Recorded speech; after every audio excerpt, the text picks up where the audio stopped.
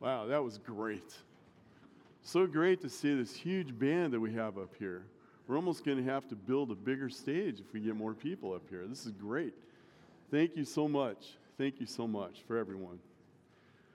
Well, again, my name is Scott Johnson. It is great to be here this morning, filling in for Pastor Matt, who is still in quarantine for being next to someone who actually had COVID, but he himself and his family are doing fine. No symptoms. They're great. And outside of himself being excited to be out of quarantine tomorrow, so am I glad. And I'm sure all of us are glad. Can we give it up for Pastor Matt? I know he's watching. We love you, brother. Get back quick, okay? Hey, we are going to have some fun today on our message. Last week we talked about James. I know it was a little bit of a tough one. I've had to live with that all week. I lived with it for the hours that it took me to put it together. This one is going to be kind of like a follow-up to that message. We're going to be talking about how all of this works together, how faith and works work together, and how we play a part in the kingdom, in our church, in a unified body of believers. It's going to be a fun time. I really believe it will be fun. But I want to start out and ask you guys a question. So, how many of you have tried successfully or unsuccessfully to put a puzzle together at some point in your life? Yeah, most people have. I think it's less popular than it used to be. But I know that growing up, my mom was a huge puzzle person. I mean, every winter, especially, I grew up in Omaha. There really wasn't a lot to do in the cold of Omaha in the wintertime. Sometimes it was so cold you couldn't go outside. But we would have a card table out in our living room with a puzzle on it. And my mom was relentless as far as putting puzzles together. She would sit there, sometimes it seemed like for hours, and put these puzzles together. And we had this one puzzle of the Last Supper. I think, I don't know, I'm sure we weren't the only house that had that puzzle. It was a huge puzzle. It was 1,000 pieces, if I remember right. And it turned, when it was finished, and you always had the box propped up, right, so that you could see what the picture was supposed to look like. And then you try and find all these pieces and put these 1,000 pieces together. And I remember one year when we put it together and we got to the end and we realized that there was one piece missing. Can you guess which piece that might have been? The one in the middle, which was Jesus' face. There's something about the Last Supper and its picture missing the face of Christ that makes that incomplete. And today when we look at our passages that we're going to look at 3 different passages. We're going to be looking at how God has taken us as a body of believers and sort of put us together as a puzzle. And why would we use the metaphor of puzzle? Well, because we are back into our series talking about our mission, our vision, and our core commitments as a church. So if you're new here today, this is actually really good, because our second core commitment is connecting authentically together. And so you can tell we have these nice puzzles pictures here together, and they're fit nice and neat, right? And so we're going to look at how Scripture takes that as a metaphor and puts it all together, and how a puzzle put together in unity, in perfect oneness, without any missing pieces, how that works and how we can play a part in that. So, the first thing that we're going to look at today, because there's 3 different things that we're going to see. The first one that we're going to see, we're going to look at Ephesians 4, 1 through 6, and we're going to see why unity is important. And then the second one, we're going to be looking at 1 Corinthians 12, 14 through 27, and we're going to see how important it is for each of us as a piece designed perfectly for our Lord, by our Lord, to fit into this puzzle, and how that helps us to make it unified and complete. And third, we're going to look at in John 17, 20 through 23.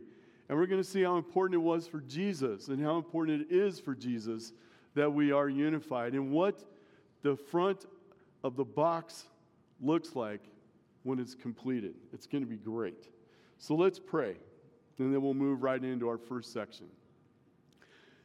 Heavenly Father, we just thank you, God, for today. We thank you for your word. We thank you for teaching us about unity, what it means to be a unified body, and why that is important, not only to us in the church, but why that's important as a witness out into the world. Lord, we thank you. I ask for your blessing upon your message this morning, Lord, that you would speak through us, speak through your word, Lord, and that you would open our hearts and our minds to hear what it is that you have to say. We praise you and give you all the glory in your name. Amen.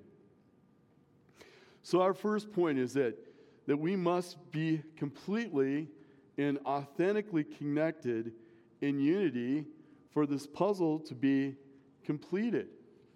Because there's nothing more annoying than putting a puzzle together and finding a piece missing. And we're going to be looking at Ephesians 4, 1 through 6. So if you have your Bibles this morning or your phone or whatever device you may be using, if you want to turn to Ephesians 4, 1 through 6, we're going to start there. Starting in verse 1, Paul says this. He says, I, therefore, a prisoner for the Lord, urge you to walk in a manner worthy of the calling to which you have been called, with all humility and gentleness, with patience, bearing with one another in love, eager to maintain the unity of the Spirit in the bond of peace.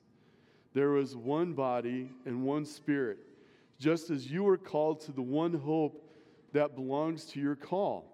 One Lord, one faith, one baptism, one God and Father of all, who was over all and through all and in all. Man, that is a beautiful 6 verses of Scripture right there. Paul starts out and he tells the Ephesians that he is a prisoner of the Lord, that he is captive to the mission that God has called him to. Now, Paul knows what it's like to truly be a prisoner and be in prison, but he's also talking metaphorically about how he is captive to the mission of Christ. And so he is authentically connected to the Lord himself. And so his words bring authority as one who lives this out in his own life. His love for the mission, his love for the unity of the local body and the church universal, the body of Christ, which is his bride. And he comes out and he gives us a command right away. He gives the people of Ephesus a command that rings out as true today as it did then. We know it's a command because he's using an imperative tense in the verse, and that is the word urge. And it means to exhort or to implore us to do something. This is not a suggestion, it's a command. So what is he commanding us to do? What is Paul telling us that we need to do? Well, if we're still in verse 1, he says he is telling us to walk, to live in a manner that is worthy of the calling to which we have been called. And if we want to find out what we have been called to, we can drop down there in Ephesians 4 and we can look at verses 11 through 16.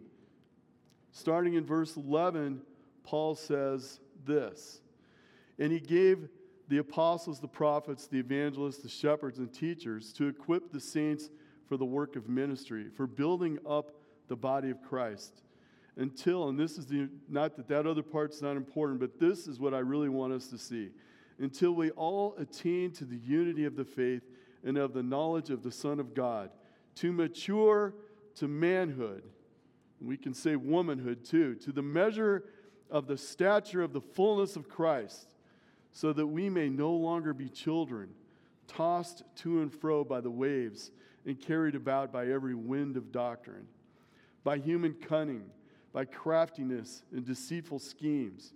Rather, speaking the truth in love, we are to grow up in every way into him who is the head, into Christ, from whom the whole body, joined and held together by every joint with which it is equipped, when each part is working properly, makes the body grow so that it builds itself up in love.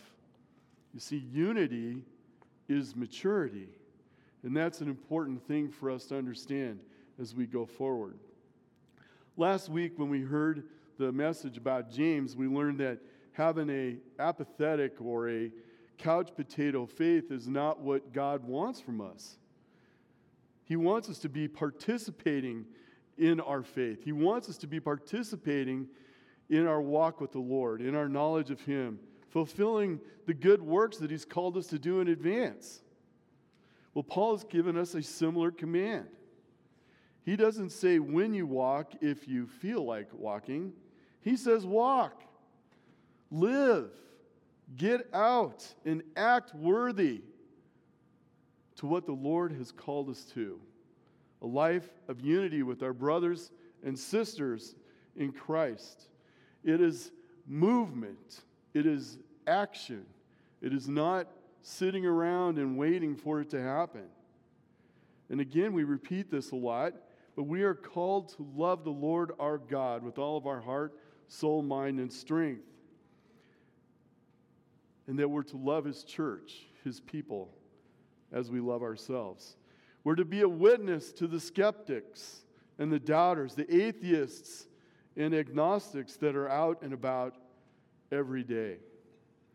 We are about the truth of Christ and His message, and we bring the hope of the world out into the world because we carry Christ with us wherever we go. We must let our faces shine in the presence of our God, just as Moses did. If you remember the story in Exodus 34, when Moses came down from the mountain after being with God, and his face shone with the presence of God, so much so that the Israelites couldn't take it. They asked him to put a veil on his face. Well, the difference between the Old Testament and the New Testament is that instead of covering our face like they did in Exodus, we are to let our light shine before people, to show the love of Christ, to show the difference of what He has done in our life. This is all part of being unified together. So we ask, well, how do we do that, Paul? That seems like a big challenge. Well, in this passage, he gives us 4 attributes that help us to attain the unity in the body that the Lord has called us to.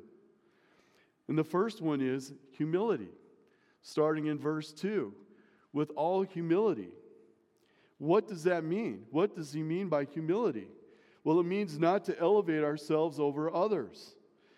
The original word here had a sense of servitude to it. We are to be servants.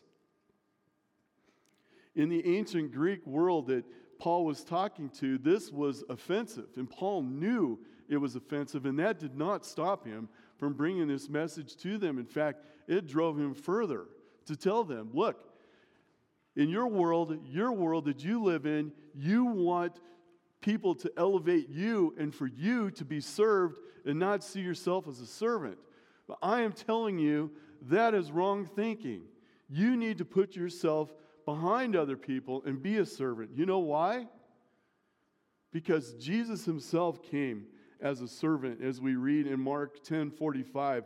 Jesus said Himself, He said this, even the Son of Man, meaning even the one who created the universe, came not to be served, but to serve and to give His life as a ransom for many. And if we are to be an example of Him, then we need to be servants. We need to be humble. We need to elevate others. And how do we do this in the church? We don't think of ourselves as greater than another person. Sometimes we think that, if you're up front, that you have a greater gift than the person who maybe cleans the church. Let me tell you, that is wrong thinking. And none of us who stand up here would ever think that, or you will not be standing up here. Because we need to understand that everybody in this church, every gift that you have, everything that the Lord has called you to do is just as important as the next thing. And we will talk more about that in a little bit. In the American way, we talk about self-sufficiency a lot. And that's not what God wants from us. There's nothing wrong with working hard and being good at something and doing your job. There is a problem when you're taking credit for the things that you have gotten and achieved when they came from our Father in heaven. He is the one who graced you with the ability to do the things that you were taking credit for. And this is what Paul is telling the church in Ephesus. Don't think that way. You must be humble. Jesus is on the throne, and you sit under him. Humility. The second attribute is gentleness. And Paul lists gentleness as one of the fruits of the Spirit in Galatians 5:23. This means that we're to have a mild disposition, to not be a hothead, which sometimes, I've been known to get angry, so this speaks to me as well as it does to anyone else. That we're to not always try to have our way. That we are to have a meekness about us, to listen first, speak last. Not always looking for a confrontation, but being the one who actually tries to resolve the confrontation. Sometimes confrontations happen, sometimes confrontations are needed. But that doesn't mean that we go into confrontation with all of our guns loaded and out of the holsters before we start. If that happens later, well, it happens. But in the beginning of a confrontation, we make sure that we stay centered in humility and gentleness. The third one is patience. And this means not to be quick to judge or to avenge a wrong that someone may have done to you. They may not even have known that they did it to you. We are to take care of this in love and patience, to be long-suffering. The Lord wants us to be patient with each other, not to be quick to judge, because impatience can bring division. We have to understand that being a part of the church is messy, and it's open to all people. We have sinners from all different walks of life, but let me tell you, we're all sinners, every one of us. Me, Matt, all of us, sinners. All of us, sinners. And all of us have a story. All of us came from a different place, and we came here. We need to understand that being a part of this body is messy. This is a family that is diverse, and it always will be messy. And that's what caused Christ to go to the cross for it. And last, and arguably the most important attribute, is love. In Greek, there are 6 different words for love. This one that we're talking about is the love that the Lord has for us. The Lord has this love called agape love. It's the love that is the perfect love, if you will. It's the love of brotherhood. It's the love of wanting to be together in unity. It's actually the love that drove Jesus to the cross as well. It's that kind of love that tolerates one another. We tolerate each other. We're not quick to judge. We don't come out in anger. We stay humble. And this is all brought about with an agape type of love that allows us to be tolerant of each other. It's so easy for us to be negative sometimes. Negativity, I don't know about you, but sometimes for me, I come from a background of negative people. I know they're not listening, so it's okay. I can tell you about them.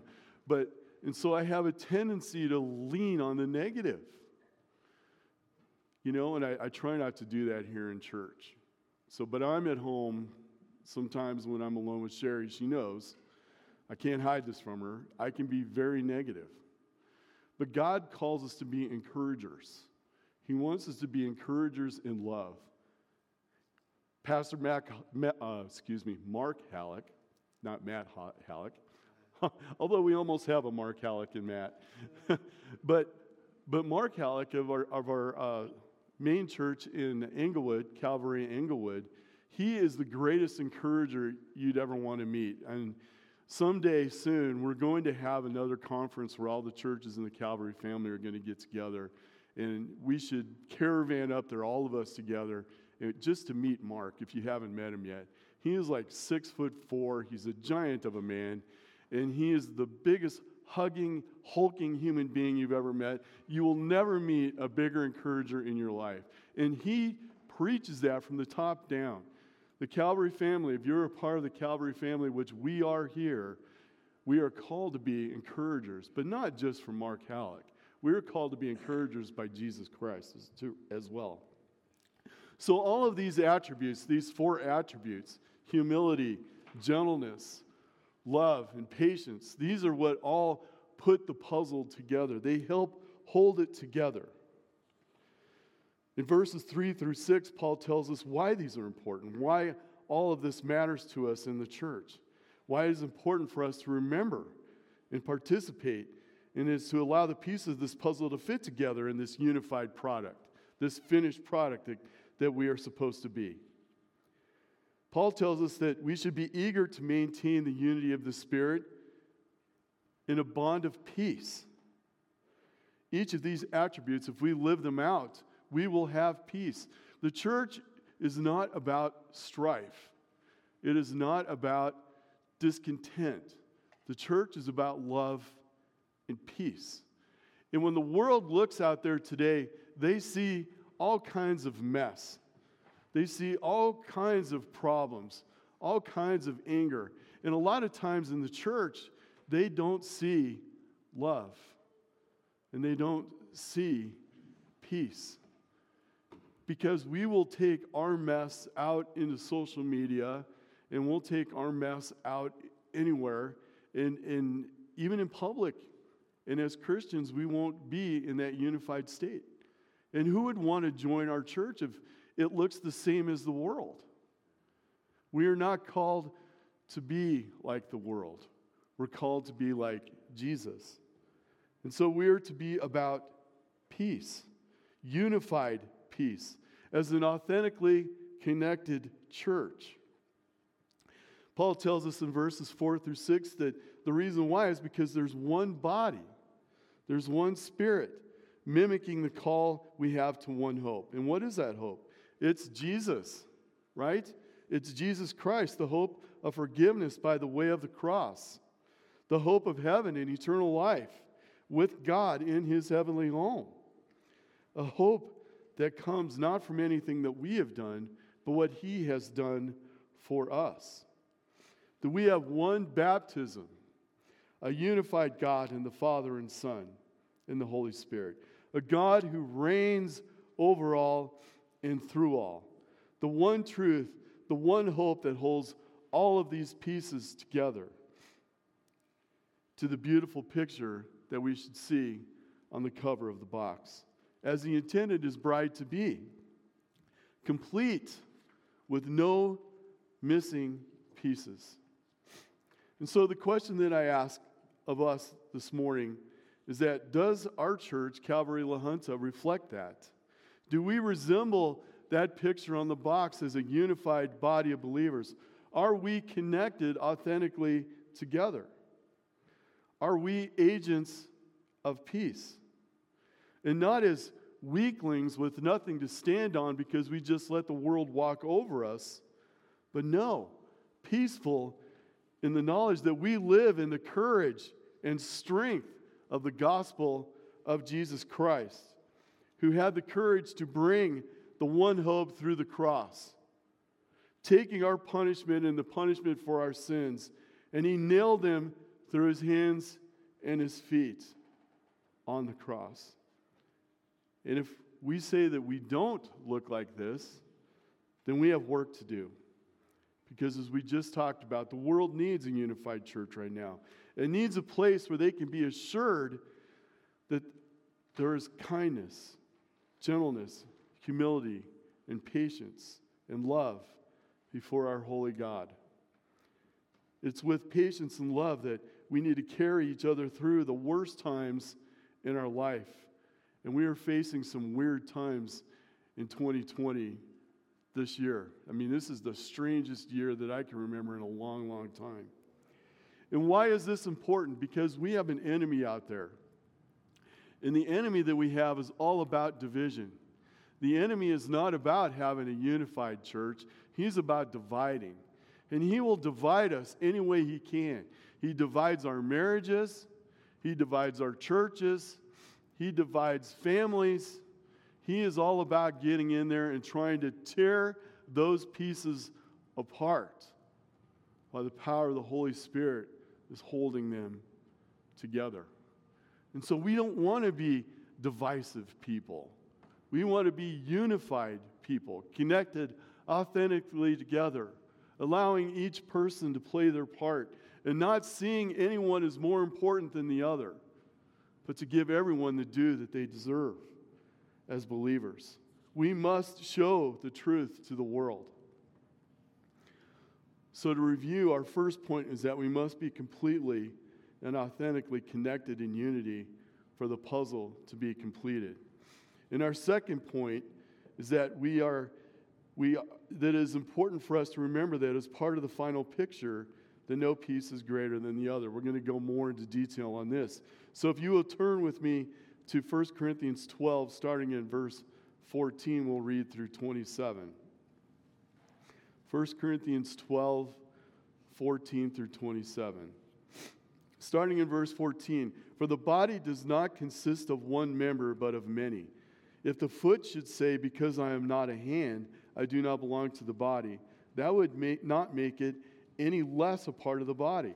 And if the ear should say, 'Because I am not an eye, I do not belong to the body,' that would not make it any less a part of the body. If the whole body were an eye, where would the sense of hearing? If the whole body were an ear, where would be the sense of smell? But as it is, God arranged the members in the body, each one of them as He chose. If all were a single member, where would the body be? As it is, there are many parts, yet one body. The eye cannot say to the hand, 'I have no need of you,' nor again to the head, to the feet, 'I have no need of you.' On the contrary, the parts of the body that seem to be weaker are indispensable. And on those parts of the body that we think less honorable, we bestow the greater honor. And our unpresentable parts are treated with greater modesty, which our more presentable parts do not require. But God has so composed the body, giving greater honor to the part that lacked it, that there may be no division in the body, but that the members may have the same care for one another. If one member suffers, all suffer together. And if one member is honored, all rejoice together. Now you are the body of Christ and individually members of it." Now, for the sake of our timing this morning, obviously we're not going to be able to go through everything there point by point, and I'm sure you're all very glad about that. But what I want to bring out is the fact that each of us are created uniquely by our Creator to fit into this puzzle, into the body of Christ. And not one of us is more important than the other. Each piece is important. The puzzle is not complete if we have any pieces missing. It is important that the final product is a unified body of Christ so that the bride of Christ will be presented perfect, holy to Him. Paul uses the body of Christ as the metaphor, and I'm using, for the sake of our core attribute that we have in our church, a puzzle. But it's a similar thing. It's all made up of several parts. And to take our metaphor further of a puzzle, what fun would it be to put a puzzle together that only had one piece? That would be pretty boring and certainly not much of a challenge. But here's an even scarier thought that I thought of, and I don't know what you'll think of it, but imagine the body of Christ with nothing but preachers. That is very frightening to think about, is it not? The noise would be deafening as we all try to talk over one another, but there'd be no one to hear what they had to say. Maybe that's a good thing sometimes, but I don't think that's the way God wanted it to be.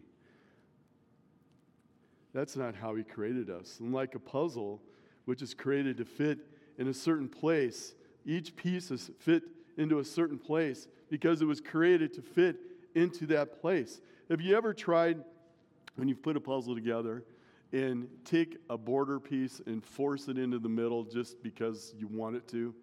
It just doesn't work. It might fit, but in the overall scheme of things, you won't be able to leave it there because it wasn't designed to be in the middle. It was designed for its place on the border, on the corner, wherever it was designed to be. And that's how we are. Each of us have been designed for a specific thing. Some of us are teachers. Some of us are evangelists. Some of us are, I've lost my place. Some of us are teachers, evangelists. Some of us, are preachers. We all have different things in our life that we do. God has called us uniquely. He has gifted us differently. I am gifted differently than you. And each of us are important. There is no one less important. Everybody who has been given gifts of mercy, and those things are to be like bringing meals to someone, calling a person up and praying with them and telling them, hey, I was thinking about you. Or text them a verse and tell them, hey, I was thinking about you. Is there anything I can pray about? Or bringing food over to someone, or driving them to a doctor's appointment, doing a grocery run. All of those things for people, those things are just as important in the body of Christ, in the unified body, as is to stand up here and lose your place in a sermon. That's what happens. Boy, it's not going well. This is important. We all need to play our part. Each of us is unique, and that's what Paul is telling us. That we have a mission that we're all a part of. All of us need to be a part of that mission. All of us need to do our thing. All of us need to be a part of it. If we are not a part of that, then we need to get in the game. There's also people that are gifted with giving. Everybody can give something. Everybody has an opportunity to give of the things that the Lord has given them. When we think of that, we look in Luke 21 and we can see the widow who gave 2 mites. Everyone can give. Some people are able to give because God has blessed them more than others to give more. But the church also needs money. And I know that we don't like to talk about that, but in the end, it needs it because we have things that we need to pay for. The lights, the power, all of the things that need to be done, our pastor. But also we need funds in order to be able to do the outreach, like Operation Christmas Child. It takes money to be able to send those boxes out and to bring our message of hope. And so that is also something that the Lord has given us to do. To show the world that we are a unified body of Christ, that all of us are doing our part. Not to our glory, but to the glory of our Lord. The one true hope that is in Him, because we know that He is the answer. Let's review our first 2 sections. So number 1, we must be completely and authentically connected in unity for the puzzle to be completed. And 2, we know that each of us is an important part of the final picture, no one piece greater than the other. And 3rd, in our final section, the completed picture is the shared glory with our Lord as a witness to the world. And with that final section, we're going to look at John 17:20 through 23. The great priestly prayer, we're just going to look at a part of it. Starting in verse 20, as Jesus is praying for us now in this prayer. He says, I do not ask for these only, but also for those who believe in me through their word, that they may all be one, just as you, Father, are in me and I in you, that they also may be in us, so that the world may believe that you have sent me. The glory that you have given me, I have given to them, that they may be one even as we are one. I and them and you and me, that they may become perfectly one, so that the world may know that you sent me and loved them even as you have loved me. We can see that Jesus himself is very concerned about the unity of faith as he prays to the Father in the Garden of Gethsemane on the night before he was sent to the cross. He prayed that all of those who would believe through the witness of those first disciples would be unified, that we would become one in our faith. But not only did he pray that we would become one together, but that we would also become one with him, as he is one with the Father. and share in their glory. Think about that. Have you ever thought about that? That one day we will share in the glory of God and be in full unity with our Trinitarian Lord, the Father, the Son, and the Holy Spirit. This is what God designed the front of the box to look like. Some of us have wondered, are we ever going to get to what the front of the box look like? This is what the front of the box looks like when there's no missing pieces. This is why Jesus came to the earth to bring about this radical change. A change back to the original design as God created it in the Garden of Eden, in our sin and pride and selfishness tore it apart.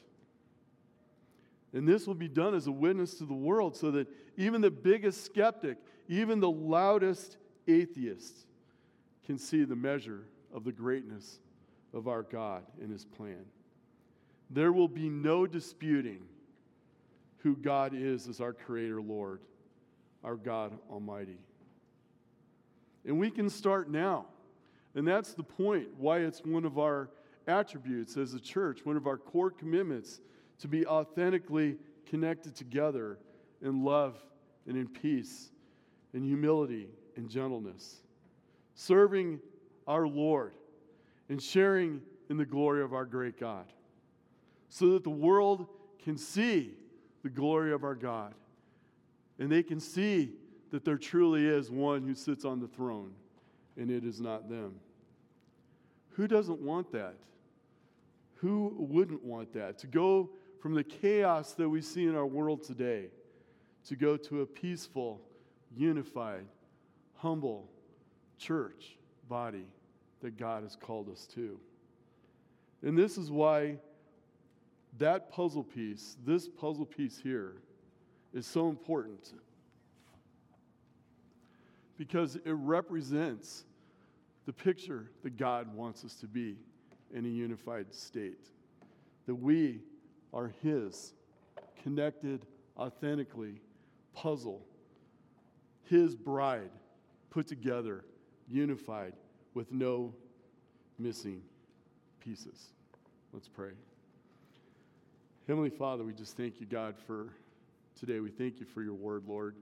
We thank you for just speaking through us, Lord, and showing us what it means to be unified and why that's so important, why the world needs to hear that. And if we're not unified together, Lord, then we have work to do. We need to spend more time in prayer together. We need to spend more time connecting authentically together in our community groups, in Sunday school, and worshiping together, Lord. We need to show the world your glory, that you are the hope of the world, Lord, that your death and resurrection is what the world needs to answer the problems of the chaos of today. Lord, we thank you again for this morning. Thank you for your word, and praise you. In your name we pray. Amen. Well, as we come together now, we come to the time of taking the Lord's Supper. And as you do that, think about what place you have in your kingdom. Take a moment to contemplate where you sit in the kingdom of God. What piece of the puzzle are you? And are you humble enough to fit where God has put you to be? To not be out there trying to be something that God has not designed you to be. We all need to have our place. And if you think that you're better than someone else, then we need to work on our humility. Let's ask the Lord for that. We know that on the night that Jesus was betrayed, he took the bread and he broke it and he said, "This is my body given for you." And in the same way, he took the cup that was the blood of the new covenant and he said, "This is my blood given for you for the forgiveness of sins." If you are a believer in Jesus Christ, this table is open for you to come and be a part of in remembrance of what he has done for us. If you are not yet a Christian and you're not sure what your faith is in Jesus, then we would ask you to abstain from that, because this is really a table for believers. But if you're not a believer and you want to become a believer, we would love to show you how to do that. We would love for you to give your life to the Lord this morning and find out what piece of the puzzle do you fit in His kingdom. And when you're ready, come to the table.